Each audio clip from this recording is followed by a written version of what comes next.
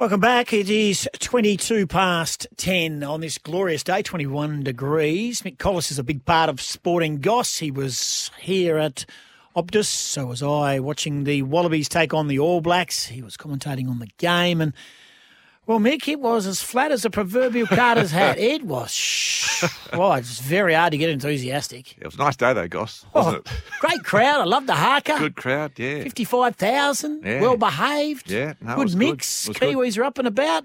Because I got here about 2 hours early, and out here was packed. Party two hours time, before. And when I got in, like all the bars, everyone just flocked in. And it's a great atmosphere. You didn't need to be a rugby fan to enjoy it because it was an event.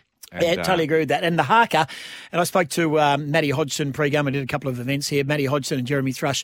We talked about doing the haka and being on the other end of the haka and what's that like. And to actually see it, I think we just love it. I think as Australians, we love it. And you can hear the silence of the crowd. Yeah, and you can hear the slapping of the I mean, it's hardcore, isn't it? Yeah, it's a great bit of theatre for the game. Love it. And people just enjoy watching that part of it. And again, you don't need to be a rugby fan to enjoy watching them do the haka. And as you said, you can hear, and like it's just pin drop silent. Which in a sporting crowd is unbelievable. There's no disrespect to it. None at all. And you could hear the slapping. Or we spoke to a guy called Andrew Mertens, who was a number 10, played 70-odd tests for the All Blacks, and he said he never used to like it because it used to hurt him when he'd slap his legs. Jeremy Thrush, who played 11 times for the All Blacks, now plays for the Force, Big Thrushy. He said to me yesterday, I said, how did you go? And he goes, well, 6'7" white guy. I just stand at the back and try and just make sure my left arm went when the left arm went. And I said, and you sort of watch the guys in front of you. You know what they're going to do next. He said, you're brought up on it, but when you actually have to do it, you have to deliver it properly. You've got to be in tune as well. Yeah, and it's great. You look at some of the old vision sort of, because it's only really been that tight performance over the last, say, 20 years. And you go back before then, and it's woeful. Like there's just these blokes. No one's got any idea what they're doing. They said the white guys looking at each other, just putting their arms up in the air. But once they decided they're going to do it, and now obviously they rehearse it, and it's great. And they always say that from the opposition, they always try to pick out the skiddiest, weakest looking guy. And Andrew Merton said he was the one that always everyone used to look at him. And now they do, and it's funny the way they've faced it in different times. Yes. Like the French at the World Cup, they did a V and walked right up to them. There was one year where John Eales decided that they would just ignore it because they thought that was such an advantage for the All Blacks. So Eales said he was going to take his team away, and they were just going to keep warming up. And the All Blacks put about 50 points on them after that, so they thought that's not the right way to do it. And on the weekend, it was interesting. They did what they're now calling the boomerang. So it's not a V. It's got little curled ends on the end of the V. So it's like an indigenous kind of response to it. So it was great. And they've done away with the throat cutting and the charging at them at the end. So they've got two. The one they did yesterday was kamate, which is the traditional one, and then they've got the other one, which is the sort of the throat slitting one, which is a slightly more aggressive one, I suppose. Yeah, so, ever. Yeah, so they went to the traditional one yesterday, and look, the crowd love it. Love it. If anyone was here yesterday, 13 12 55 or 0487 736 736, just for the haka. I recorded it and sent it out on socials. I love it, and that, as you said, that pin drop, and you can hear just the echo go around. It's a beautiful stadium for acoustics from the ground, up around and just swirled around. I really loved it, and that's when the highlights for the day dissipated very quickly. They were. I'll be serious. I'll go back to my initial comment. They were flat. I can't believe they've been here for 3 weeks, pumped up for it. Yeah. Got something to play for, don't want to get beaten 3-0, and we're 18-0 down at a half time, and I'm going, what? Is that the best we've got? Yeah, like we mentioned yesterday in the call, I think, not individually, but I think as a group, I think they're a bit mentally soft. And they scored, and we talked about, momentum shifts in a game. So the Wallabies scored early, sort of 3 minutes in, but it was disallowed. And then... they crossed twice, didn't they? And then you had another try disallowed, and that kind of took the wind out. And they're saying if those scores had have counted, that would have been a complete change. But the only thing that would have changed is the scoreboard. So in terms of what they've got to do, physically and mentally, that shouldn't change. But people are saying, because they didn't get that, that's kind of what. But I think, that shouldn't make a difference. So I just think they're a bit mentally soft. And it looked like their heads dropped a few times and a couple of missed tackles. And you just think that, they were flat. And I think a lot of it was mental yesterday. I don't know what you've got to do when you've been on the hiding of they've been on over the last couple of weeks, and you've got a bit of time for redemption in front of a crowd here and on a nice day, and they can't lift for that. There's some problems going on. 55,000 people too, mate. Yeah. On a glorious day. I know. World sports looking at you. Yeah. The rugby community's looking at you. And it even started the number 10 when you had a shot for goal. I know. What's going on there? Basically in front and cooked it. Is he a kicker normally? Yeah. Who was that? No, Noah Lolosio is his name. Okay, well, and I don't think he's up to it. He's a young guy, but we've got, the only other options you've got Quade Cooper, who's 33 and hasn't been in Test rugby for 4 years, and James O'Connor. Why are we like this? What's happened? We just haven't. We've pinned our hopes on too many young guys and ignored the rest, and so other guys, they go overseas. I just think the development of the game is no good in Australia. We've kind of ignored that grassroots, and there's some good players running in club level. But if you're not, and these stupid academies that they've got, if you're not in this academy system as a 16, 17-year-old, you get ignored, and everyone develops at different times. So you've got guys that are playing club rugby that might be 22, 23, been around for a while, but because they haven't been through this system, they just parachute these young guys from the under-20s or the under-19 national teams into the system, and they ignore the guys that have got that little bit of grunt and that bit of experience and that hardness that these young guys don't get. Because they've got a squad of 40 players out here, so 23 can play each day. So you've got 17 guys, professional rugby players, not playing rugby. They haven't played since Super Rugby. So it's just the system's broken. I know I'm an outsider looking in. Mick Colliss is in the studio. We're talking about the Wallabies. We've got to get news away at 10:30, but we are going to come back and chat more about this. I know names. From an outsider looking in, I knew James Slipper, I knew Karevi, yep. And I know Hooper. Yep. The other blokes could stand up in my porridge tomorrow and I wouldn't know who they were. Yeah. But that's not what the Wallabies were to me. I remember watching the Wallabies and I knew nearly everyone. There might be the odd one who'd come and go, I haven't heard of him. Where's he come from? But I knew 12 or 14, and I'm not even a rugby head. Do rugby people know who these cats are? No. And James Slipper's played over 100 Test matches, so you'd hope you know him. Yep. Hooper's played over 100 Test matches, you'd hope you'd know him. Yep. And Karevi, he's been around, he's been in Japan, and he went and played at the Olympics in the sevens as a comeback. But you're dead right. Like, I could name the back line, and I wasn't a back. I could blame the back line from the 1991 World Cup. I could name the back line from the 99 World Cup. But there's so much chopping and changing that you're right, that stability that we used to have in Australian rugby, that people could identify with these players. Like, I'm a fan, and I saw some of the guys walking around, and I didn't know who they were. No. Didn't know who they were. No. More on that in a moment. If you came to the rugby yesterday, what was your highlight for you? 0487 736 736 or 13 12 55. And if you're a Kiwi and you're an All Black fan, New Zealand fan, let us know what you thought of yesterday. We'll get a breakaway. We've got news. It is coming up 10:30. Well, you're taught to do exactly what he's done there. Bring his knee up, but it's the kick out here that they'd be having a look at. Not particularly necessary, but could be also deemed accidental. I'll have a close look at this. Yeah, look, for mine, it's 100% accidental. It's still dangerous contact to the head. He's up there. He gets the drives the knee up. And then it is that kick out in front. Oh, well, I was going to say, I think it's going to lead to a yellow, and justifiably, but wow. But there's a big but through the Rugby Championship. We can have a replacement after 20 minutes. Andrew Mertens, I can see he's simmering away here on my right. You can park it. We won't see Geordie Barrett again, the opening try scorer, Drew, but we will have a replacement after 20. So that was Geordie Barrett getting a red card. But a red card is a red card, then there's a red card which is a red card. So they've just changed. It's a new thing they've brought in this year, and I think they brought in for Super Rugby now for this Rugby Championship, that normally in rugby, if you got a red card, you were gone for the game. Yep. Couldn't be replaced. Yep. So you basically had to play a man down, which is what we saw with the All Blacks here or in 2019 when Scott Barrett got sent off. What they've done now, if you get the red card, you're off for 20 minutes. You can't come back on, but you can be replaced. So there's only so the team's he's only done. down. As soon as he got his, he's down. He's gone. You play a player short for the 20 minutes. Yep. But he doesn't come back on. Yep, he can't come back on. And I noticed when he went off, he sat on the sidelines. I would have imagined you get a red card, you go straight down into the dugout. I sit down and watch. Is that right? Yeah.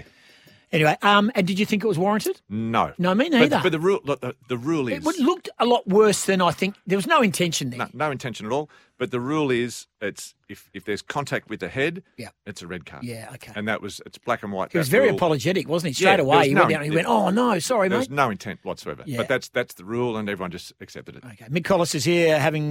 We've just come out of our news break, and we are into our McCafe coffee. Don't forget, try the new blend. It's coffee fit for an Aussie. Alrighty, so now they up stumps and they go to Brisbane because they all hub down for the rugby the eToro Championship, that was our first home game for that championship as well as the Bledisloe Cup. Yep. Who is over there who's going to be over there in Queensland? So the 4 teams are Australia, New Zealand, Argentina, and South Africa. And we're not going to beat any of those, are we?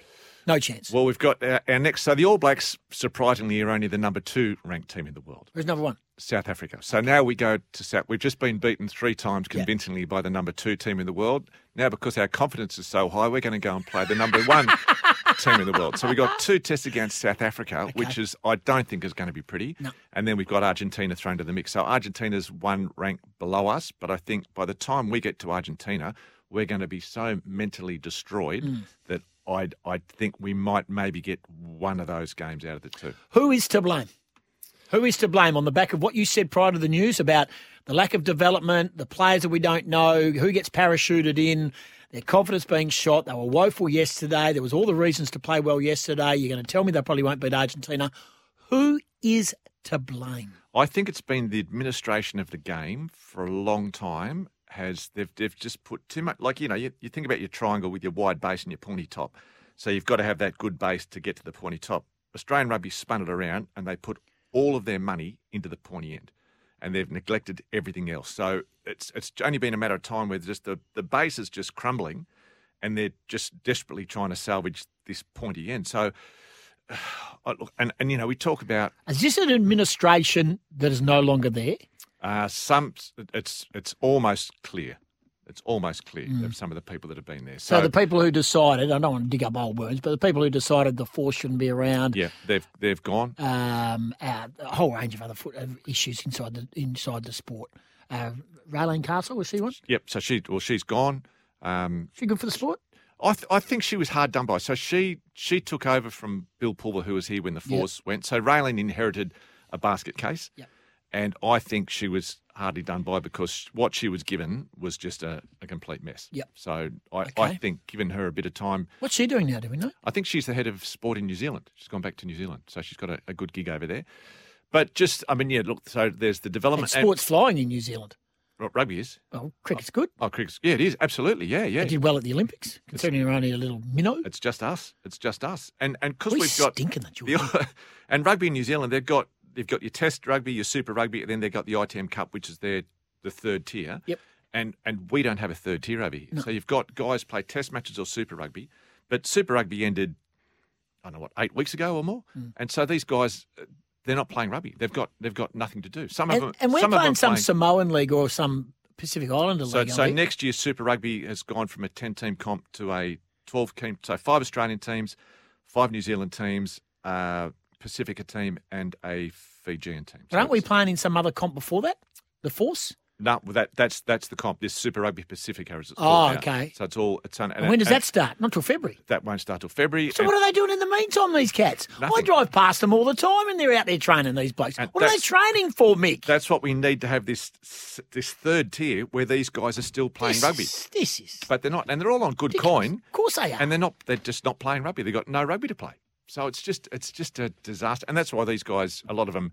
Well, I mean, you're on a holiday for the thing, but when you get called in, you haven't played. You're not match fixed. You haven't played for 3 months, and then they throw you into a Test match against the number 1 country in the world. What do you think's going to happen? And that even wasn't New Zealand's best team, was it? No. So they left 3 of their best behind in Aaron Smith, Mwanga, and Sam Whitelock. So that's 3 gone.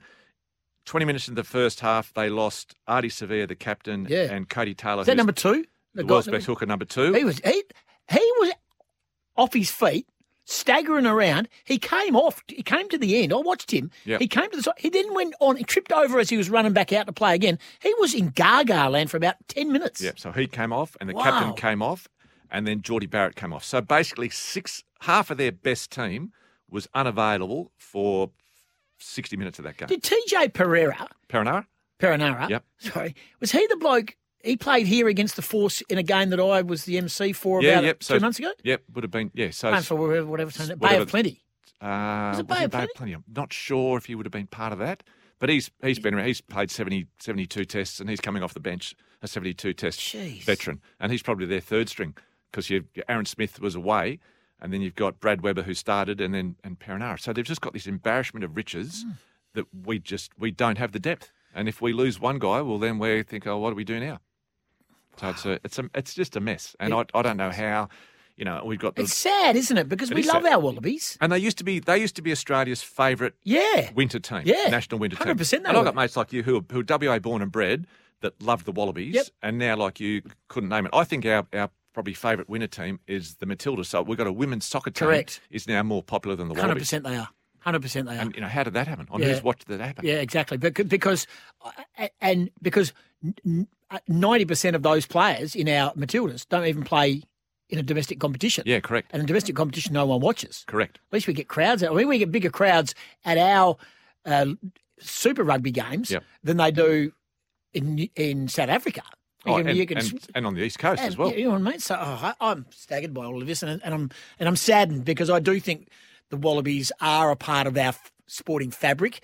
And you know, I know we go back in the old days, but we go back to Campese and Liner and John Eales and George Gregan and stuff. I mean, I stand corrected on this, but my mail is that George Gregan doesn't talk about the Wallabies because he doesn't know much about them as much as he used to. Because for whatever you've said to me is that turnover is so great that he can't give a handle on what's going on. Wouldn't surprise me, yeah. So his attitude is, well, I don't want to comment on these blokes because I don't know enough about them. Yeah, and it's a shame you got someone like him who was Australia's most capped Test captain. Yeah. Not interested in the game. Incredible. And, you know, you've got and the problem we've got is a lot of guys from Australia. There's about 100 rugby players from Australia playing overseas at the moment because they're chasing the coin. And it's getting like the soccer here. It's like the IPL. It's like the IPL where they're prioritising making money over there rather than coming back and playing, you know, domestic competition and all. Yep, and so the New Zealand Super Rugby players are on their money that they get for playing Super Rugby in New Zealand is comparable to what the Australians get, and there are very few Kiwis playing overseas because they all play in New Zealand. They want to play for the All Blacks. Whereas for us, we've got this broken system where we ignore these guys that are good players, so they go overseas and they become very good over there because we've ignored them here.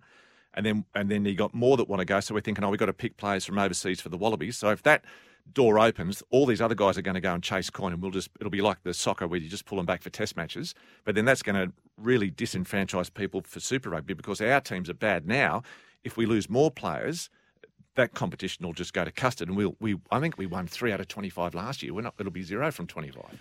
Well, we've officially killed off rugby union here, and I'm glad Mick came in and I didn't have to do it. Oh, well, we're positive today, yeah. No, there are some green shoots, but they need a lot of watering. Yeah. Hey, thanks for coming in. No, my pleasure, Goss. I love it when Mick comes in, and we'll have you again shortly. I'm all upset now. You know, yeah, I know. How's the book? I'm all depressed. That's good. So I got a copy, Australia's Toughest Sports People. Got one of those on Father's Day, which was good. Did they get it signed? No, they didn't sign it. I had to go and get it myself. There was one sitting around, so I said, is this for me, boys? So I said, you can have that. I gave one to my old man, so there's 2. But no, it's going all right. Publishers rang and they said they're happy with the sales, so it's it's good. Was it good for Father's Day? Can they see whether there's a spike or they can get? Yeah, they said it had been pretty. So there's a book by Majak Daw's got a book out at the moment, and it's outsold his. So I thought, that's pretty good. Hello. So they were happy with that. Drive by on the way through. So that was good. But yeah, they're happy with it. So.